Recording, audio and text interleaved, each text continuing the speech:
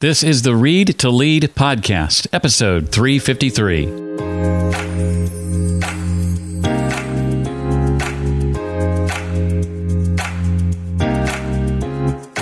It reminds me to be aware of the built environment and the choices that are made, and what we think of as neutral choices might not be neutral to somebody else. And that's something to be mindful of. Hello and welcome to the Read to Lead podcast. We're only a few days into the new year, and I've already turned another year older. I hate how that works, but thank you to you if you were one of the dozens or hundreds, actually, that sent me birthday wishes on Facebook yesterday. I appreciate it very, very much. I'm here because I believe that reading is pretty important. In fact, I'm writing a book about it right now with a guy named Jesse Wisniewski, due out in August, called Read to Lead, the simple habit that expands your influence and boosts your career. I believe that if you want to achieve true success in your business and in your life, then intentional, consistent reading is an absolute must. So the idea behind the podcast is to help you narrow this reading list and bring you the key insights and main ideas from some of today's most successful and inspiring authors. Now, today's author and book might be considered a little unusual for a podcast that focuses much of its time on topics like leadership and professional growth and that sort of thing.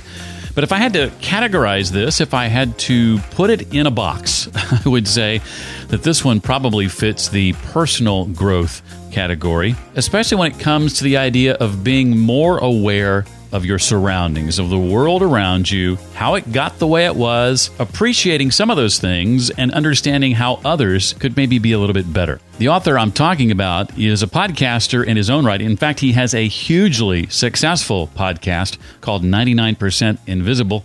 His name is Roman Mars, and his book is The 99% Invisible City, a field guide to the hidden world of everyday design.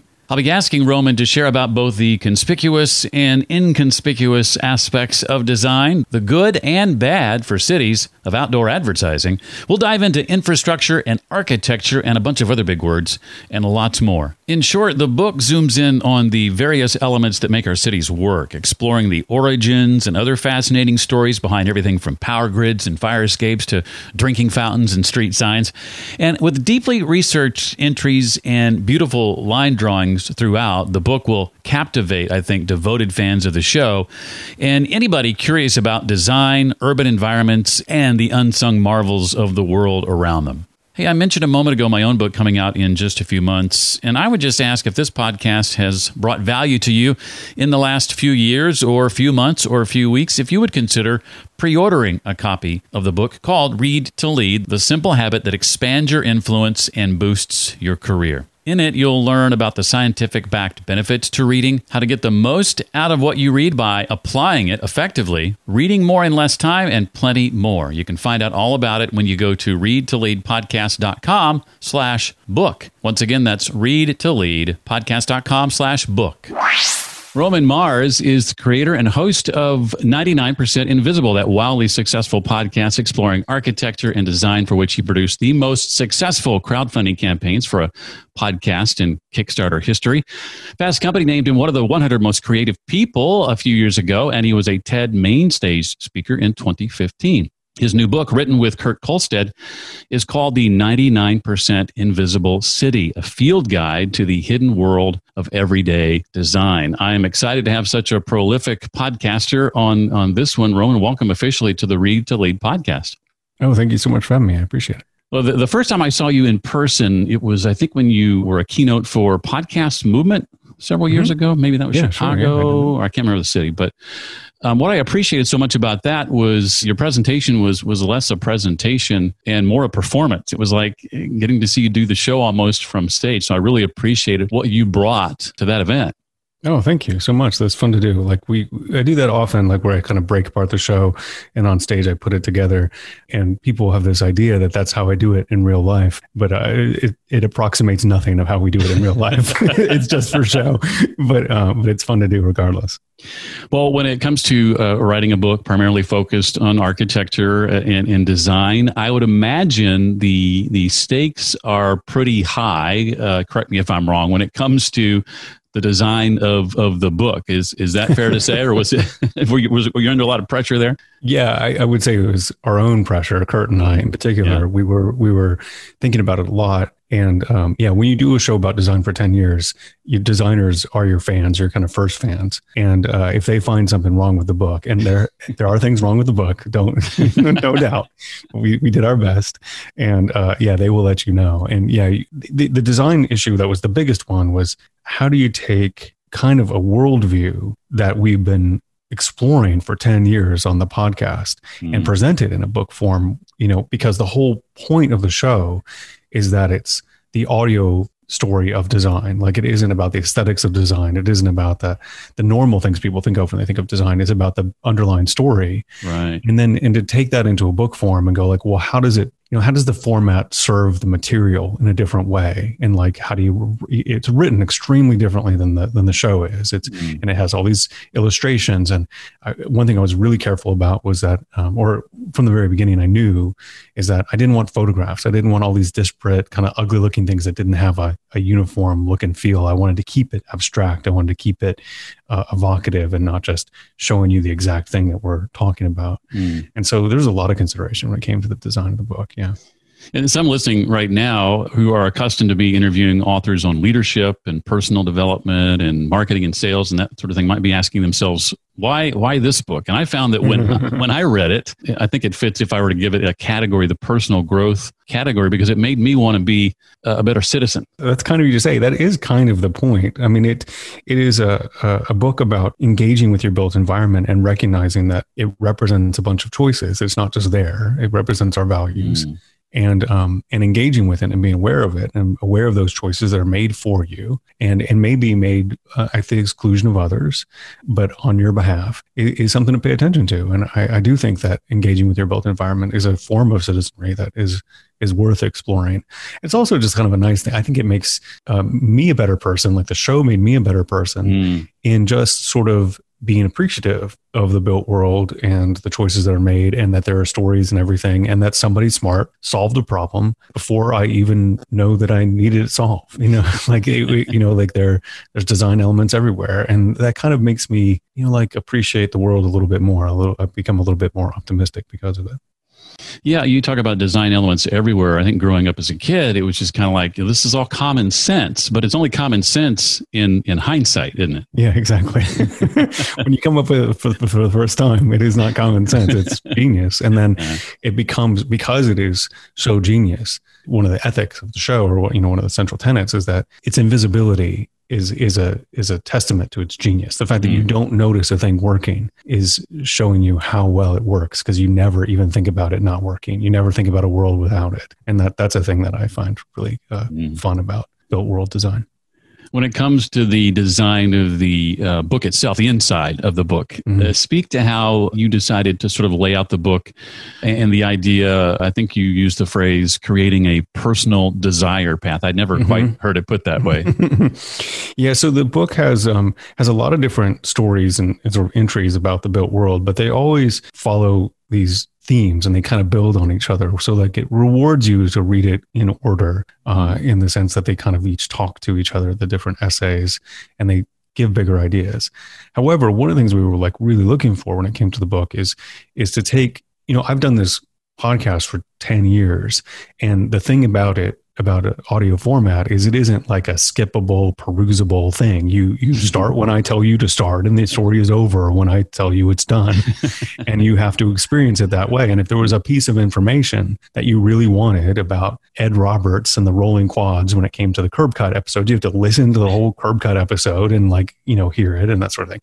But in a book format, you can kind of forge your own path. You can, just like in a park, if you have the sort of sidewalk goes at a 90-degree angle where you have to go to the end, the corner, and then you have to turn right to sort of get to where you want to go. But where you want to go, you can see it diagonally. And so a lot of people often make a desire path, like a beaten path of where the sod is worn down from people walking on it. That's called a desire path. And so the idea of a book like this is you can make your own desire path through the material and explore it. And it's a different way to engage with the types of stories that we tell as 99% Invisible, that we've been doing for 10 years, but never done in a book before.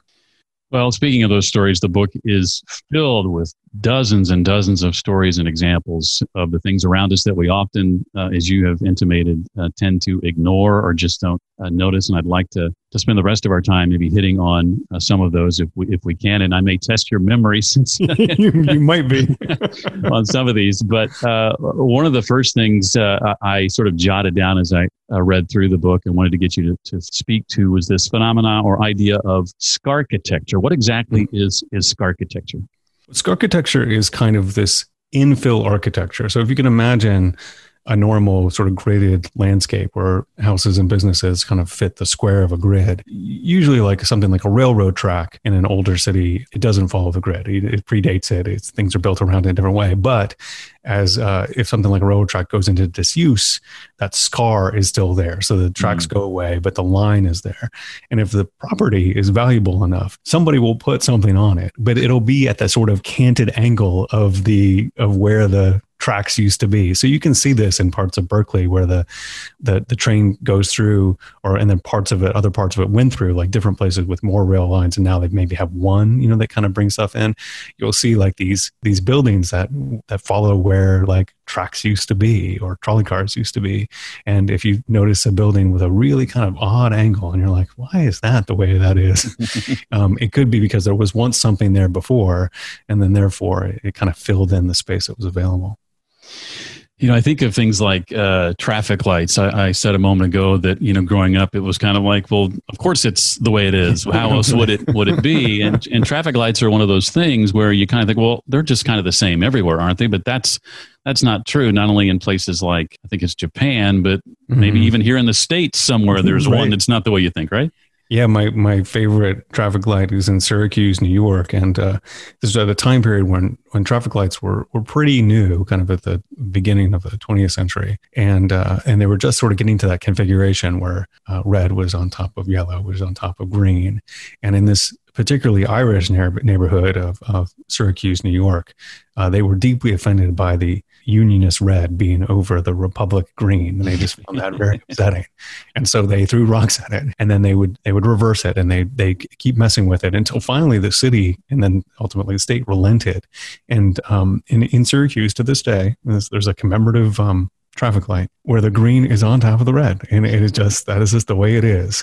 And I think of it as the most interesting traffic light. And one of the things I love about that story in general is that it's like these things that we think of. I mean, one of the things I think is interesting is this, like, why is red on top of green anyway? Like, it's something like somebody did make that decision, and we just kind of settled on it, and that's one of those things, and that's fine. Right. And so, but it didn't have to be that way. We kind of rolled the dice, and it became that way, and that's the way it is. But then the other part of it is, when it comes to this place, like most of us, I think, who don't have those associations with those colors would have no kind of idea that would evoke any emotional reaction whatsoever in anyone.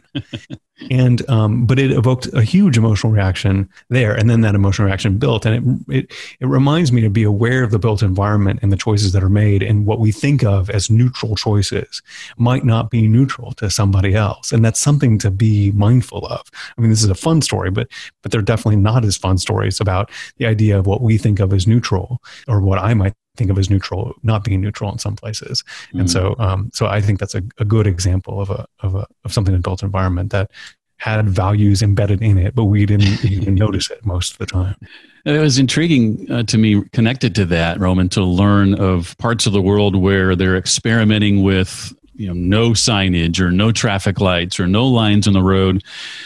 Talk about one particular phenomena that kind of happens when you strip all that away. Yeah, so this is a movement called Naked Streets, and and the logic is this: it's like that we get complacent about signs and signage, and there's a smoothness to the design of roads and systems that make us not pay attention. The logic is, if you strip away all that stuff and you have to sort of make eye contact with the other driver at the other corner, or if the person crossing, and you're paying careful attention, that agitation makes things safer. It's not a good feeling when you're driving. Anyone who's done this, like, that's one of the reasons why, like, for example, in the US, like roundabouts aren't really, they kind of work on the same principle. Roundabouts aren't really huge here in the US. There's a couple cities where they have tons of them, but mostly they're not. And because we like that smooth flowing, like go straight through traffic, like mediated through machinery and not through actual human negotiation. But roundabouts are quite a bit safer than traffic light intersections because they make you uncomfortable, because they make you slow down. And naked streets is a similar phenomenon. And they've shown in many instances to be safer. There definitely been some incidents in which they weren't, like bad things happen in those places too. And then there's a little bit of thought of like, as you get used to naked streets, you could also become complacent there. So like over time, it could become less effective. But it's a really interesting idea, and it's counterintuitive, and it's good to experiment with these things to keep us safer, because roads, we've ceded the territory of roads to cars for 100 years, but there is nothing about the original design of roads or roads in our lives from millennia before that would indicate that that's the case. Like they used to be, trolley cars were on them, trains were on them, cars were on them, humans were on them, horses were on them, carts were on them. And so it is worth thinking about cities having sort of more uses for roads, and naked streets is kind of one of them that allows you to experiment with that. Yeah, for decades, it's really been, when it comes to roads, a driver first mentality. I remember being, in my 20s and frustrated in anything but a car that was ever on the road, as if, it's me first. Exactly. And that's sort of like that's a value that we decided that roads were going to be like that cities were going to be built around that. And it's one of those things that as you enter into the world, you could say, well, that's just the way roads are, that doesn't represent any type of value, but it really does. Like we've just preferenced cars for a really long time. And right now, I think we're finding interesting experiments where we're not. We're trying different things out, and people are finding that cities that don't rely on cars have different qualities of life, and that some people value in different ways. And especially with COVID, people are finding that getting out into the road and closing down roads so we have more space to gather but be socially distant is a thing worth experimenting with. And so there's all kinds of things to do with roads. We chose them to be car places for a really long time, and it's worth thinking or worth noticing that was a choice. That isn't just nature, right? It is a choice, and we could choose different things, and it's worth having the conversation to decide what's important to us. You mentioned roundabouts earlier. I think it's Carmel, Indiana, with the distinction of having the most. My younger brother lives just outside Carmel, and I usually stay with him when I visit. So whenever I do, I get to experience and used to be frustrated by those roundabouts, but I realize the benefit now. Shifting from streets, what about when it comes to our buildings, the materials that we use to build? I mean, it was wood, then it was bricks, then it was concrete. Wood's kind of making a bit of a comeback in some ways, isn't it? It is, yeah. Well, in particular, like as we're becoming more aware of climate issues, like concrete is a huge driver of climate change. It requires so much energy, so much carbon to make concrete. And as a material, it does well. It's like made on site. It has all these great qualities to it. But wood is making a comeback because wood is not just wood. Like wood is a technology, and they've been working on wood. It might seem funny to people, but one of the things that they're doing is creating these cross laminate woods, which are essentially like, you could kind of think of it like press board, but it's basically like it takes a lot of different wood, presses it all together. It makes it like incredibly hard, incredibly good structurally, and it's also pretty fireproof. As fireproof as concrete, certainly as it kind of makes a little shell on the outside. If it catches on fire, it does well under fire. And I think that was one of the things that made wood go out of fashion in cities was fire, and then concrete sort of rose from that. But now we've made wood better, and so this technology is called mass timber. I actually honestly don't remember why it's called that, but they've been trying to make skyscrapers out of wood, and it works, and it's an interesting material. It's a carbon sink, and if you use it right, it can be done really well and make for beautiful buildings, and it's worth watching.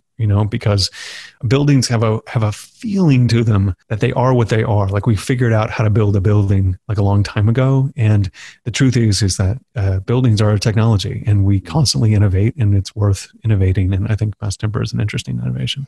And some of those cities and buildings are covered with things like ads and billboards, and They certainly are. and for a lot of good reasons. Some have moved to sort of turn the clock back and take some of that away.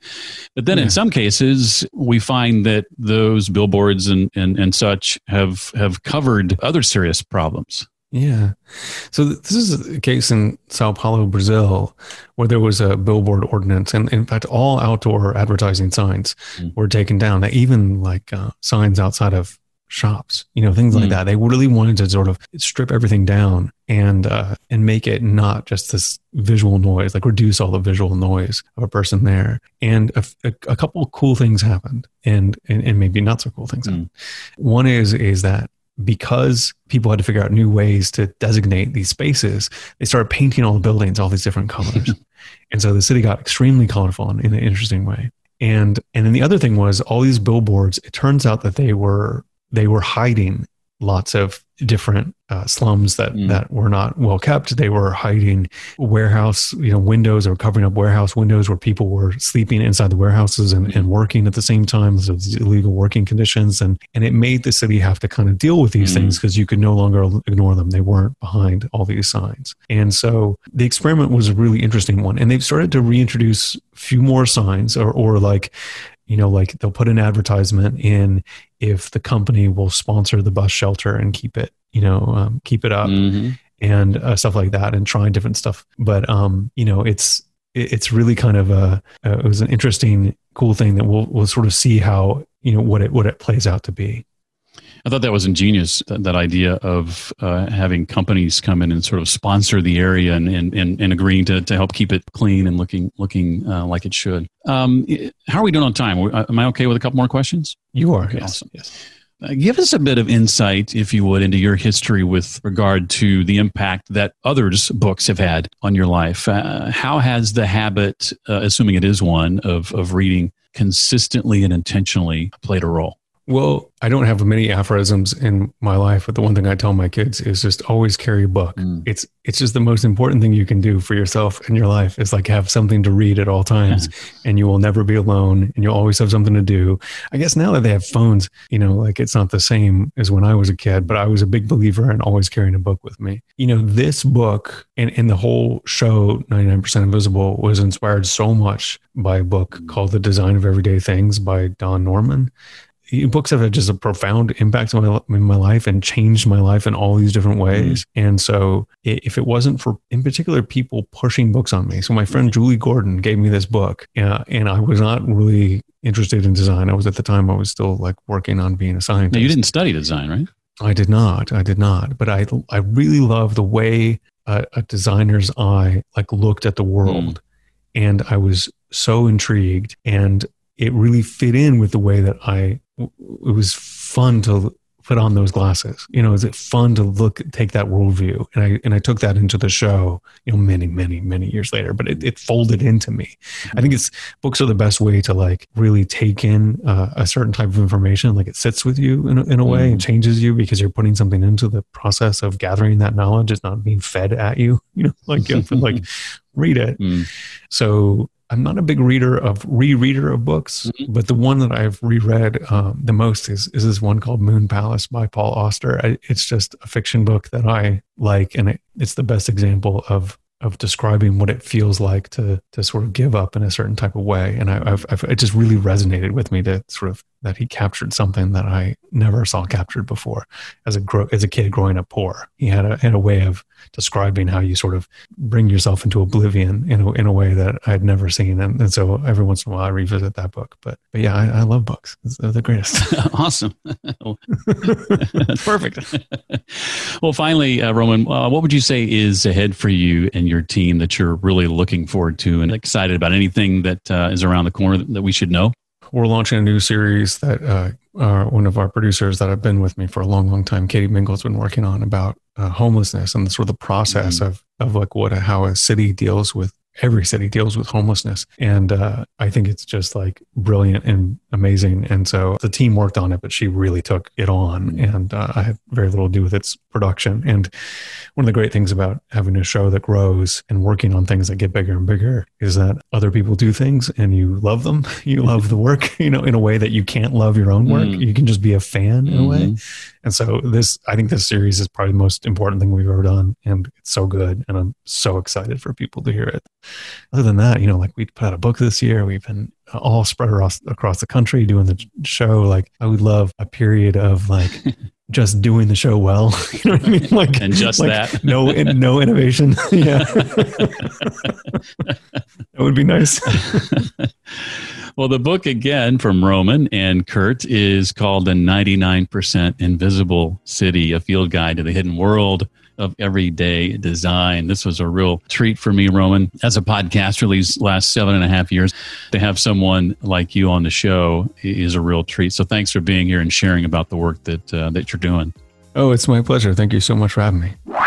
If you were intrigued by what you heard and would like to dig in a little more deeply, you can do that at my website. I've created a page just for this episode that can be found at readtoleadpodcast.com/353 for episode 353. In fact, you can find the show notes for any episode you enjoyed by visiting the website, readtoleadpodcast.com, then adding a slash and then the 3-digit episode number.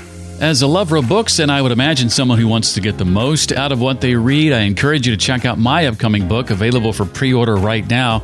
readtoleadpodcast.com/book will take you right to the book's Amazon entry. Otherwise, you can go to Amazon.com and search Read to Lead. The release date, by the way, August 31st. In the coming weeks, we'll be checking in with authors like Joanne Lublin, Mitzi Perdue, Reggie Williams, Pamela Fuller, Michael Gelb, Todd Henry, and next week it's Alex Kantrowitz and his book, Always Day One, How the Tech Titans Plan to Stay on Top Forever. That's next time on the Read to Lead podcast. That wraps it up for this week. Hope to see you next time. Until then, remember, leaders read and readers lead.